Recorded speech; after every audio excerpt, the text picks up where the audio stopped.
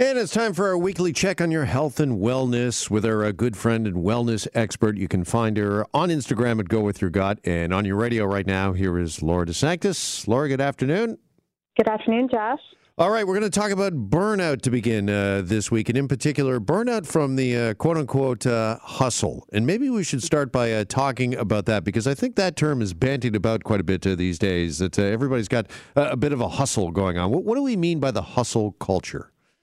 I feel like it's always that people always have something on the go. I mean, they have their full-time job, they have a side hustle, which eventually they want to make money from, or there's a hobby that they want to make money from. But how I interpret this hustle is that you're always on the go, you're ready to go, you always have work, you have so many things happening at the same time. And people are burning out. So you're kind of hearing like two sides of the story now, where some people are glorifying this hustle culture, where you see a lot of people that are prominent, business public figures coming out saying it's hustle hard, that's a hustle culture, that's how you make money. And then you have an opposite view where you have, especially a lot of personalities in the health and wellness space saying that's actually not sustainable and people are burning out. And we see this time and time again. All right. Where do you fall when it comes to this, Laura? And, is it like most things in life? Do you just have to sort of find a balance? I would love to say that you could find a balance, but I don't really think that's the reality for a lot of people anymore. I think, with the demands of work, family, trying to have some me time, it's really hard. Even for me, sometimes I find as an entrepreneur, it's hard to have that good balance without feeling like anxious or without feeling like FOMO or feeling that I can actually disconnect and that I'm okay by disconnecting. Yeah, do you think a lot of this is here between your ears? It's mental and your mental health. You mentioned FOMO, the fear of missing out, that if I'm not always working, if I'm not always, quote unquote, on the hustle, I'm missing out and somebody's getting a step ahead of me? Yeah, I see it all the time. I think it definitely affects your mental health, your physical and your emotional. I mean, a lot of people that I meet, especially that are entrepreneurs, are saying to me, I don't have time to work out. I don't have time to eat 3 times a day. I don't have time. So they're constantly in this lack mentality because they have only one kind of goal in mind. And that's great to have goals, but at what expense? I mean, even the World Health Organization officially defined burnout. So it is a syndrome, and it's resulting in chronic workplace and chronic stress. So we need to figure out different ways to successfully manage it. And I think everyone has a different way of managing stress and burnout, but it's really at the end of the day, it's your health that's going to be on the line if you don't take care of it. Yeah. So how can we effectively manage that if we've got a side hustle or we feel like we've always got to be out there and stay a step ahead? Do we need to put sort of strict limits on our time and make sure that we're carving out quote unquote me time? For sure. I think a few things to identify, especially when it comes to workplace stress, is there's 3 major symptoms. So if you're always feeling that you're energy depleted or exhausted, that is a clear cut sign that, hey, you may need to take a step back. And I think increased mental distance, or if you're always cynical about your job or going into work or the things that you're doing and you're not feeling happy, that's a huge symptom as well. And then if you don't feel you're effective in your role. So I think that some of the things that people need to do, and Jeff, this is one my non-negotiable, and I've said this over and over and over again, which I love and which I find it's one of the easiest things to do. In terms of getting enough sleep, so making sure you have at least 7 to 9 hours of sleep and uninterrupted sleep. I think that is something that we often overlook, and that actually helps combat burnout. Absolutely. Right. And I think also is eating the right type of foods. And how do you know if you're eating the right or wrong foods? The best thing to do is do elimination diet for food sensitivities and food allergies. Wheat and dairy specifically can really affect the way we feel, the way we think, the way we move, as well as reducing caffeine, because it can burn out our adrenal glands. And caffeine is a stimulant as well as sugar, and sugar also imbalances our body. So those are some of the easiest things I like to tell people. And then one of the, in terms of supplements, vitamin B. A vitamin B complex really supports our adrenals, and vitamin B1, vitamin B5.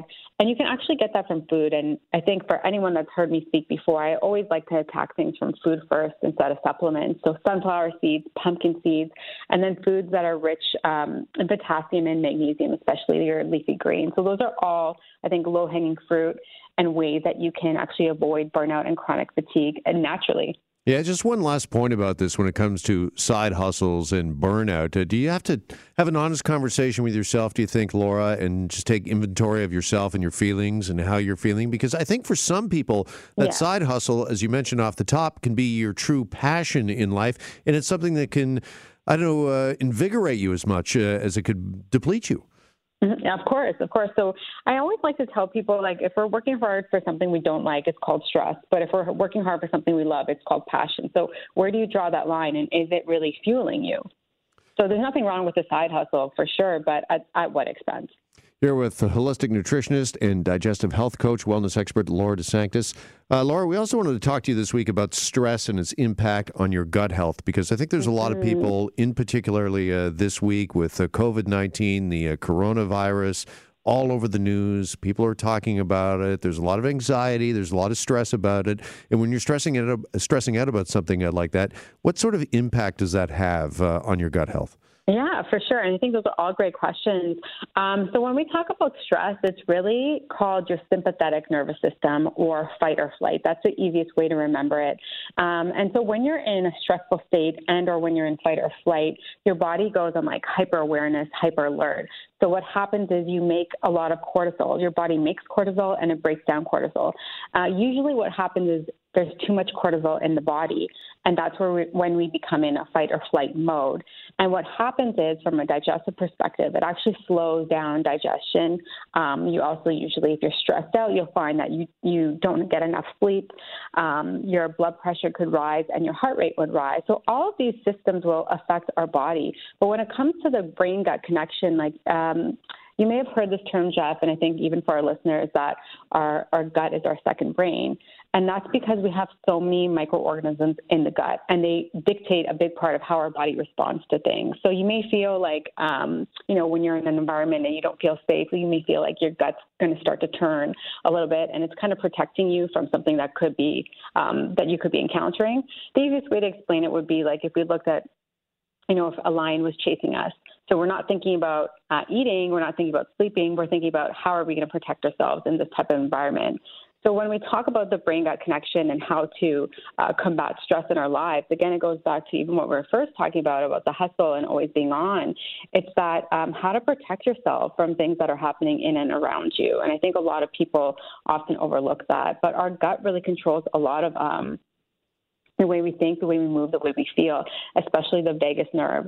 And just to make it in really simple terms, we do have so many nerve endings that run from our brain to our gut, especially the vagus nerve. So when you hear about this brain-gut connection, the vagus nerve especially controls all our organ functions, and it's linked right directly from our neck to our colon. That is really, really interesting. I'd never heard that, and it's really eye-opening when you call the gut kind of your second brain, and I guess that's why they say in the old adage is trust your gut. Yeah, of course, and I mean, my business name is Going With Your Gut. So it really does protect you. But at the same time, when we talk about the brain-gut connection, you talk about how you think, how you move, how you feel. When you're getting heartburn, when you're getting reflux, when you're getting indigestion, a lot of that is caused because of the stressors around you. All right, just quickly, if you are feeling that, if you're feeling stressed and you're having some gut issues, what's the best way to combat that? The best way to combat that is a combination. I always like to look at things about cleaning your diet, literally looking what's on your plate in terms of your food, and then what's on your plate in terms of the stress levels in your life.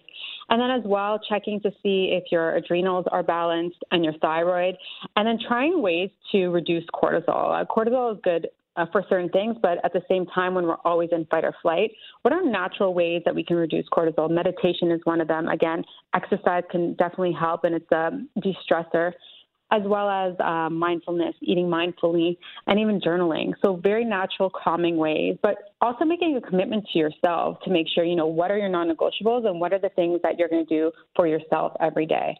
All right. Great advice, as always, from our wellness expert, Laura DeSanctis. Laura, appreciate it, as always. Thank you. Thanks, Jeff. Thank you. There goes Laura DeSanctis. You can follow her on Instagram at Go With Your Gut.